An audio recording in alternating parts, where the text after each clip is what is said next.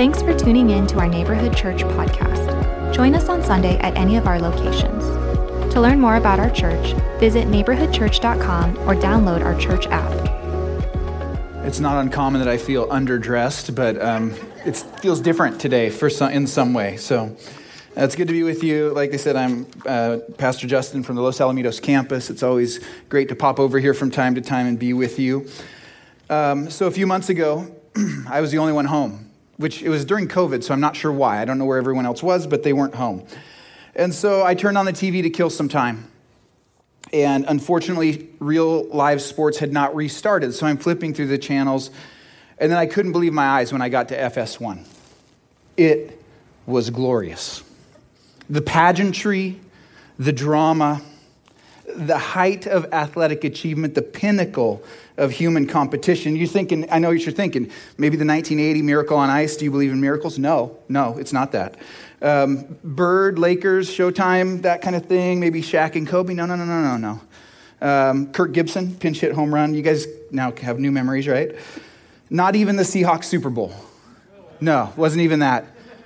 It was WrestleMania 3. You know what it was. It was WrestleMania 3. And immediately I was transported back to junior high. I got the popcorn and I soaked it all in. It was fantastic. Hulk Hogan body slams Andre the Giant. He's like over 500 pounds. He bounces off the rope. He drops the leg. He pins him. It's amazing. It was fantastic. I don't remember where I started watching, but I watched it all the way to the end, even to the pose down at the end to show off for the crowd. It was fantastic.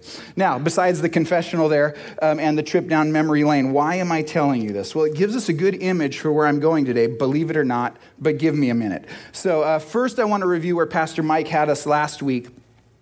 As he does, he takes us on a fantastic and creative exploration. I wish I could object lesson like that guy. But he talked about how we complement one another in life. Complement with an E, that we kind of round each other out and complete each other, not just saying nice things. And by the way, I'm not putting olive oil on my ice cream. I did put a dent in Mike's Reese's supply in his office this week, so I did my work. But anyways, Mike talked about how we complement each other in life. We serve each other. We sacrifice for one another. We greet each other warmly. He talked about the holy kiss last week. We share in each other's struggles. Those are the ways that we complement each other, that we care for each other. And those are beautiful things. There's this open-armed willingness to embrace the church body, to embrace those who are different from us, and maybe that we don't even agree with, that our arms are wide open. And it would be great to end with that. That would be perfect. It'd be beautiful, but it wouldn't be too real, would it? Because we also know it's a little more complicated than that sometimes. And thankfully, Paul knows that as well. So back to pro wrestling. In the old version, I don't watch pro wrestling anymore. That might disappoint some of you and relieve others, but still, there would be this occasional thing they called the test of strength, which when we were kids on the school bus, we called it mercy. But you would lock hands with the other guy, and then it was intended to be this fair play test of strength where the stronger of the two would end up pushing his opponent to the ground. That's supposed to be how it works in theory, and you can see the pictures of those guys doing it there.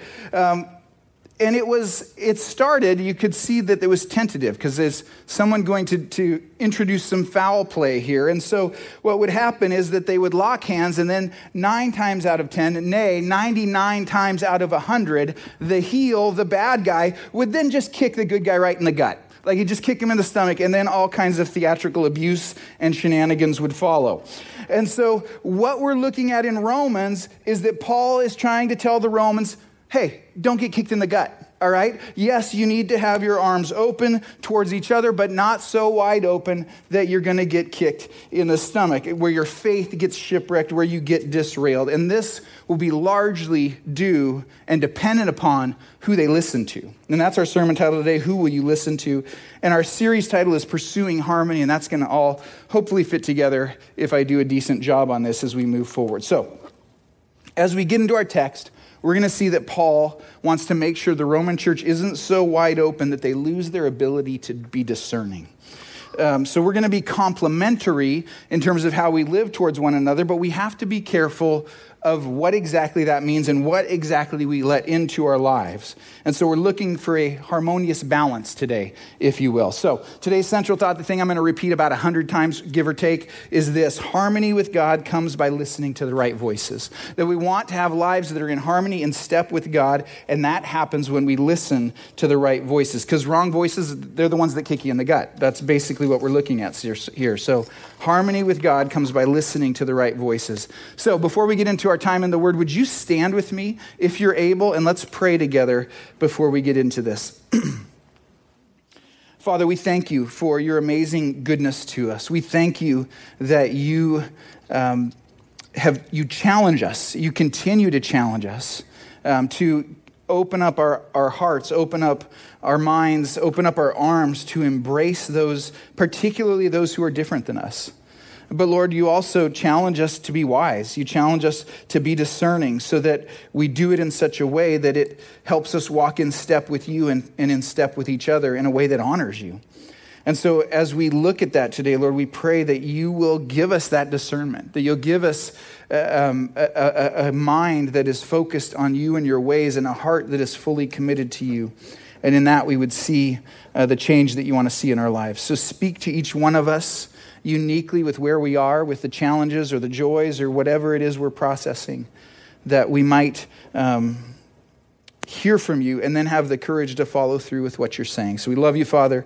Bless this time in Jesus' name. Amen. Okay, go ahead and turn in your Bibles or on your Bibles to Romans chapter 16, verse 17. I'm going to read through the first little section, and then we're going to work through it piece by piece. So verses 17 to 20. I appeal to you, brothers, to watch out for those who cause divisions and create obstacles contrary to the doctrine that you have been taught. Avoid them. For such persons do not serve our Lord Christ, but their own appetites. And by smooth talk and flattery, they deceive the hearts of the naive. For your obedience is known to all, so that I rejoice over you, but I want you to be wise as to what is good and innocent to what is evil. The God of peace will soon crush Satan under your feet. The grace of our Lord Jesus Christ be with you. So we're going to start in the middle here because I think that's how this all makes the most sense here. As we look at verse 19, it says, "For your obedience is known to all, so that I rejoice over you." The Roman church is known for their faithfulness. They are a church that is in difficult situation, and yet they've persevered. And it's oftentimes a place that's set against Jesus. And yet they lived in harmony with God. And as you recall, harmony with God comes by listening to the right voices. And so their obedience is an indication that they're in step with God. And so much of Romans then is telling them how this harmony comes about. Both what happened between us and God, and then that faith changes how we live, and it transforms how we live with each other. And that's what we've been looking at over the last several weeks. And so what we're talking about here is, and what Paul is encouraging them with, is they have lived a life of obedience. And Jesus says if we love him, we'll obey his commands. They go hand in hand. It's harmony. And it's beautiful. I mean, it's like rainbow and butterflies. This is perfect. It's harmonious. It's beautiful. But guess what? When it's real, it's also work. That butterfly used to be a caterpillar, and it was a hassle to get out of that cocoon, right? To grow and have those wings. Harmony comes with a lot of work, which is what we've covered over the last couple weeks. Now, we're going to see how this relates to the voices we listen to. But before we do that, this is worth pausing on for a moment. Each of us needs to understand that Jesus is not content for us just to follow him like someone on social media, or for us to have him as some type of appendage to our life where we just add him on to everything else. No, he wants your life. He wants to shape who you are in every corner, in every aspect of your life. And he wants you to trust him in every part, in every corner, in every aspect of your life. So to say to follow Jesus, to trust him, it isn't just an intellectual exercise. Yeah, I check that box, but it transforms how we live. It's living in harmony with God. And in Paul's words here, it would be obedience. And so the Romans have their issues. We have ours too. But they were courageous enough to let God transform them. And that's the report that Paul heard, is you guys are doing really well. He wants to keep building on that, but they're heading in the right direction. And so as we change by God's power, what happens is we become more harmonious with God. He's celebrating that with them. So what about this idea that harmony with God comes by listening to the right voices? Well, how does that fit into all this? Well, let's go back to the beginning of our passage, go back to verse 17, and we can start to see those things that might derail it. I appeal to you, brothers, to watch out for those who cause divisions and create obstacles contrary to the doctrine that you have been taught. Avoid them. So if we go back to our pro wrestling analogy, Paul's just spent 16 verses, the last 16 verses of chapter 16, talking about how everyone is supposed to have their arms wide open and how Paul's arms are wide open towards them, and he's encouraging everyone to give each other a holy kiss. It's just feeling the love here. But he says when your arms are open, you're vulnerable. You're wide open to getting kicked in the gut or whatever else, right? And so Paul's telling them, you got to protect yourselves a little bit. He's saying, don't be so wide open that you lose your discernment, because there are some who will come and who will cause division. I've spent 15 and a half chapters, Paul would be saying, giving you the truth about God, about humanity, about the scope of human history and what it means to live together in community. So don't buy anything from anyone who's selling something different. They're to be aware of them and to avoid them. And so that avoiding could be a couple things. It could be that there's just avoiding, not giving them a platform to talk about the things that would derail people. On the other end, it could be there's extreme versions where Paul says, hey, get this guy to the church. So it's pretty broad, but either way, that which divides by diverging from biblical doctrine is to be avoided. Now, we want to be clear here, because this can very quickly turn into, instead of arms that are welcoming, that they could end up being folded arms or arms that are holding people at length. And that's not what we want either. So there's a tension here. There's a difficult tension that we're looking at that's really hard to quantify, but Paul at least points us in the right direction. Arms need to be open, but so do our eyes. We need to be paying attention to what we let into our lives and into our community. And by the way, this is on central, big, number one issues, because we just spent the last several weeks talking about the arms are still open on secondary, less important issues, less central doctrinal issues. So, what we want to see is this discernment. Then in those who are maybe bringing these in, is that we have a discernment between what's honest inquiry and what are people who are just looking to cause trouble and satisfy themselves, including justifying their own sin. Let's keep reading verse 18. For such persons do not serve our Lord Christ, but their own appetites. And by smooth talk and flattery, they deceive the hearts of the naive. So we're not looking at people who are genuinely wanting to figure out the Jesus way of life. They're trying to create their own ways that fits the desires of their flesh, and that it appeals to ours as well. Harmony with God comes by listening to the right voices, and these are the wrong voices. These could be buying into the philosophies of the day that contradict the Scripture. They could be the heresies that cycle into the church from generation to generation. Either way, Paul says we need to be diligent in our discernment and not listen if it veers from biblical teaching. And there's a real challenge to this, and a lot of us have different challenges. Some of us enjoy new ideas so much that we can easily buy in to things that are clearly unbiblical, or at least flirt with them because it seems to be the spirit of the age. But there are others who are so rigid that we refuse to learn from the world around us in such a way that could open up new ways of understanding the Scriptures, human nature, what God is saying in our times, different cultural elements that could bring great light to how we understand God and His Word. And so it's really challenging, particularly when you're on opposite ends of the spectrum. But this is why Paul has spent so much time talking about how God changes us from the inside out, and He wants to build us into a community that lives out the law of Christ, which is love. That's why this matters, because it's not a quick process. It is an ongoing community process of discernment, and we need each other for that. We're not just supposed to do it on our own. And then once things are judged where they're out of bounds, then we need to leave it alone and quit flirting with it. And that's, what leaders are for and elders are for. And that's what Paul's saying here, is that we need to be aware of those things that lead us away from God's truth. Let's keep working through this. Let's go back to verse 19. This time I'll read the whole verse for you. For your obedience is known to all, so that I rejoice over you, but I want you to be wise as to what is good and innocent as to what is evil. So if we embrace these deceptive voices, we're going to lose this harmony with God that results in obedience. And there's a little play on words here. The word for naive in verse 18 is similar. It's from the same word group as the word for innocent in verse 19. And the idea is that we'd be tuned into good, we would be dialed into good, and as a result, evil just isn't something we're familiar with. To illustrate, Paul goes back to the fall of humanity from Genesis 3, and he references that in verse 20. He says, "The God of peace will soon crush Satan under your feet. The grace of our Lord Jesus Christ be with you." That seems like it's out of nowhere, but if we think about it, Adam and Eve were naive. They were naive towards evil until they decided to listen to the voice that wasn't God, and then they knew it. They were no longer naive to it, and they were the worse for it.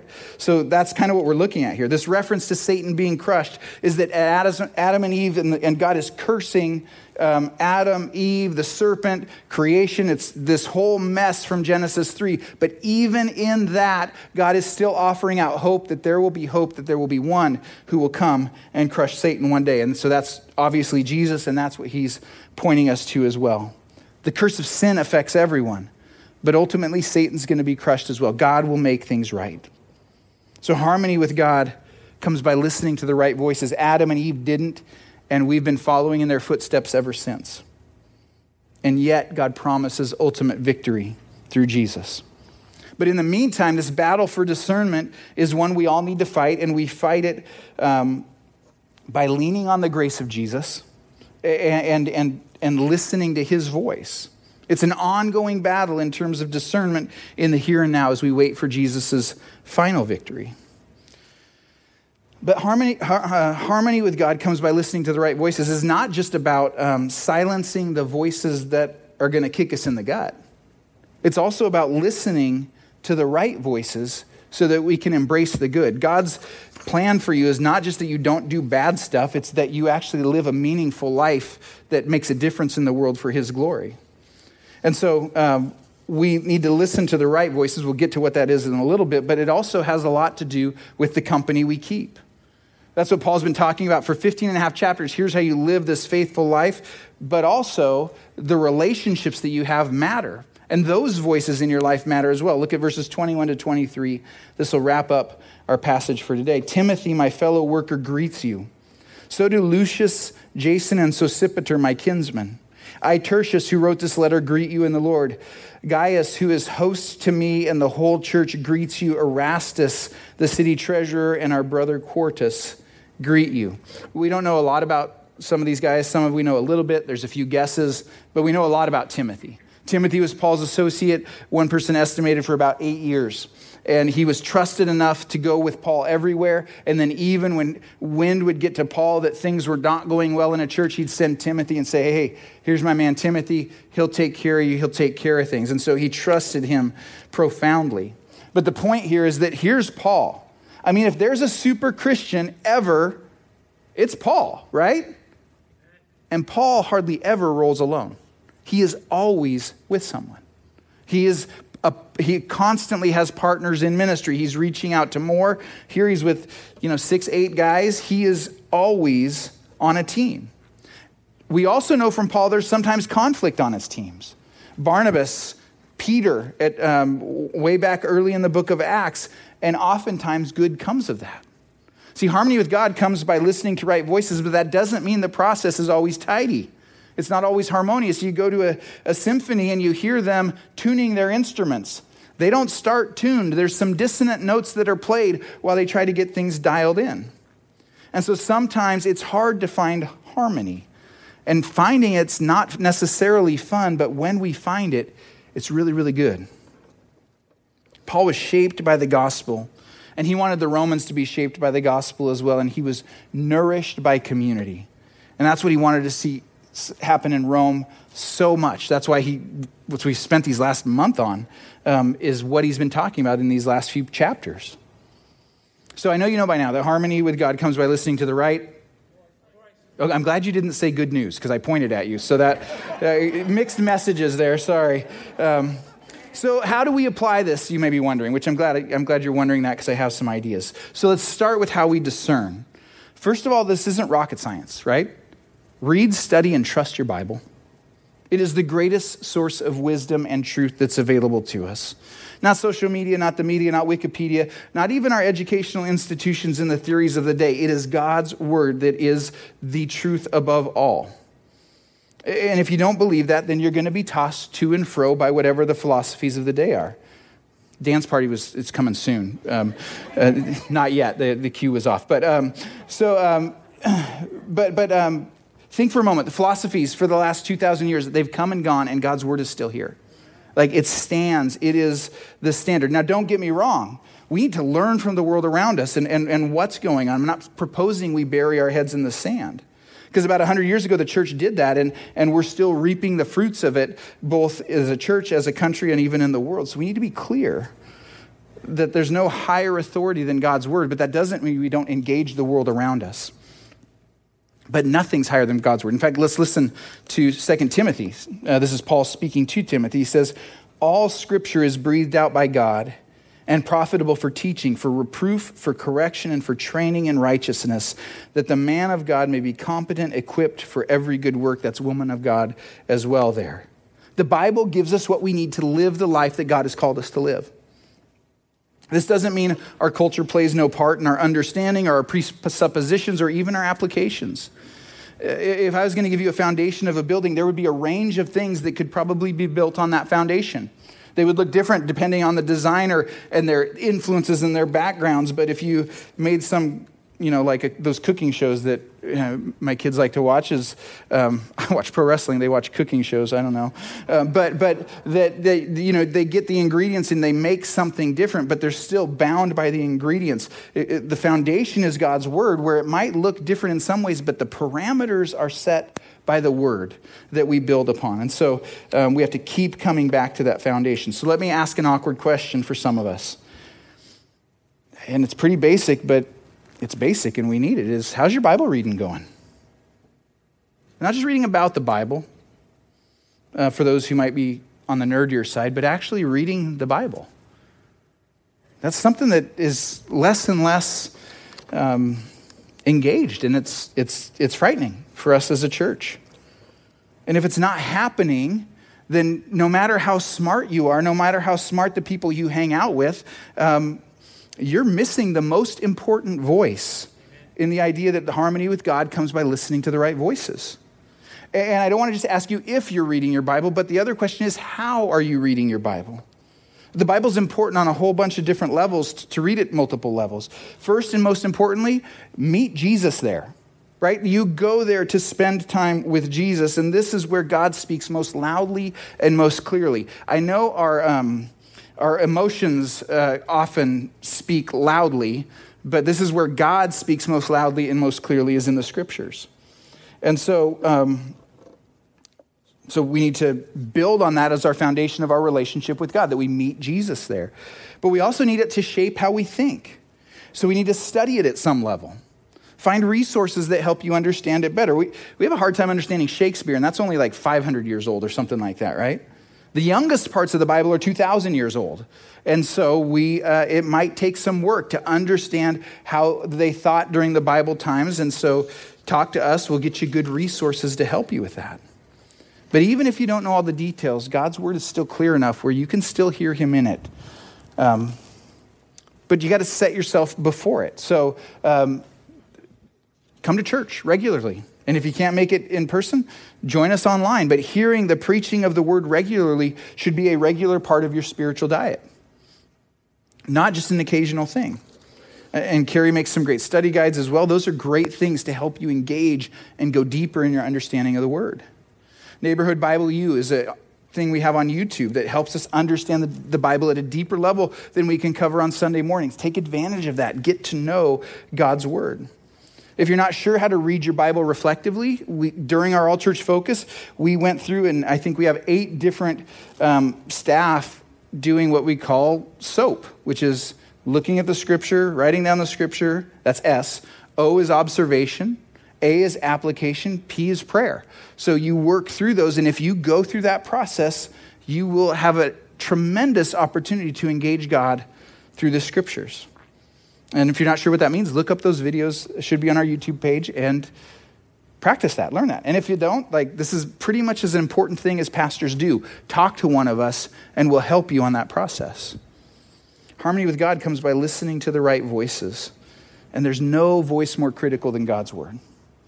And we have an embarrassment of riches available to us to engage it more meaningfully. And so I want to challenge you and encourage you to take advantage of them. And as we engage the word, what's going to happen is it's going to shape our thinking. So as we talk about, our world is very profoundly driven by identity. Whether racial identity, gender identity, many different identities. And those are big deals, right? But as we're shaped by the word, we understand our primary identity of every human being is born in the image of God. And then beyond that, if we're in Christ, that we are his children. That's your primary identity. If you call yourself a Jesus follower, first and foremost, you are a child of the King. Above anything else, absolutely anything else. And that defines where you go from there and how you direct your life from there. And if you're not, you call yourself a Christian, you're not primarily identified by being God's son or daughter, then it's out of whack. You need to recenter on him. Stand up straight, live like a child of the King, and use your power and your privilege and whatever is given to you by your heavenly Father to serve others. That is what each and every one of us who calls us his child is called to. That's what we're called to. Start there and then see where God directs you from there. This leads us to other voices as well. We need a community, right? We need each other. And just like there are voices to avoid, there are also voices we need to engage. If Paul needed community, so do we. He was brilliant, and he had a relationship with God probably unlike any of us have. At least, certainly, I don't. And yet, he still needed others. He didn't go it alone. I know it's a really weird time for community, and I'm not even sure the best way to do it. I just know we've got to do it. We've got to continue to lean into those relationships because God uses each other. Iron sharpens iron. He uses us to engage each other and to help us hear God's voice through each other. It doesn't speak as loudly as the word, but it still speaks. And we still need to listen. And we need each other to live the life God has called us to live. We need it now more than ever in these isolating times. So harmony with God comes by listening to the right voices. And as we do that, as we discern these voices, the ones we should listen to and the ones we should dismiss, we're going to draw nearer to God.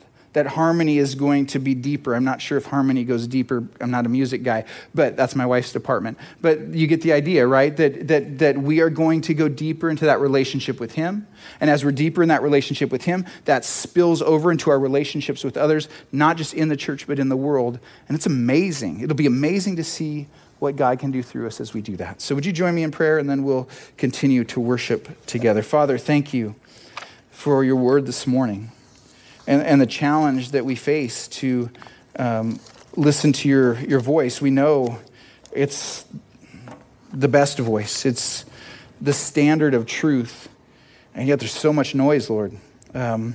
So much that we don't have any control over. And oftentimes we're our own worst enemy, where we can't put our phone down or get off the screen. And we bombard ourselves with things, Lord, that are proclaiming messages that are contrary to you. So, Lord, give us a discernment. We want to be people with arms wide open, but we want to be discerning as well, to let in those voices, let in those influences that are productive, that are pointing us to you, and to beware of those that aren't. So we pray for your wisdom and your guidance. Thank you, Father, for your amazing love for us. In Jesus' name, amen.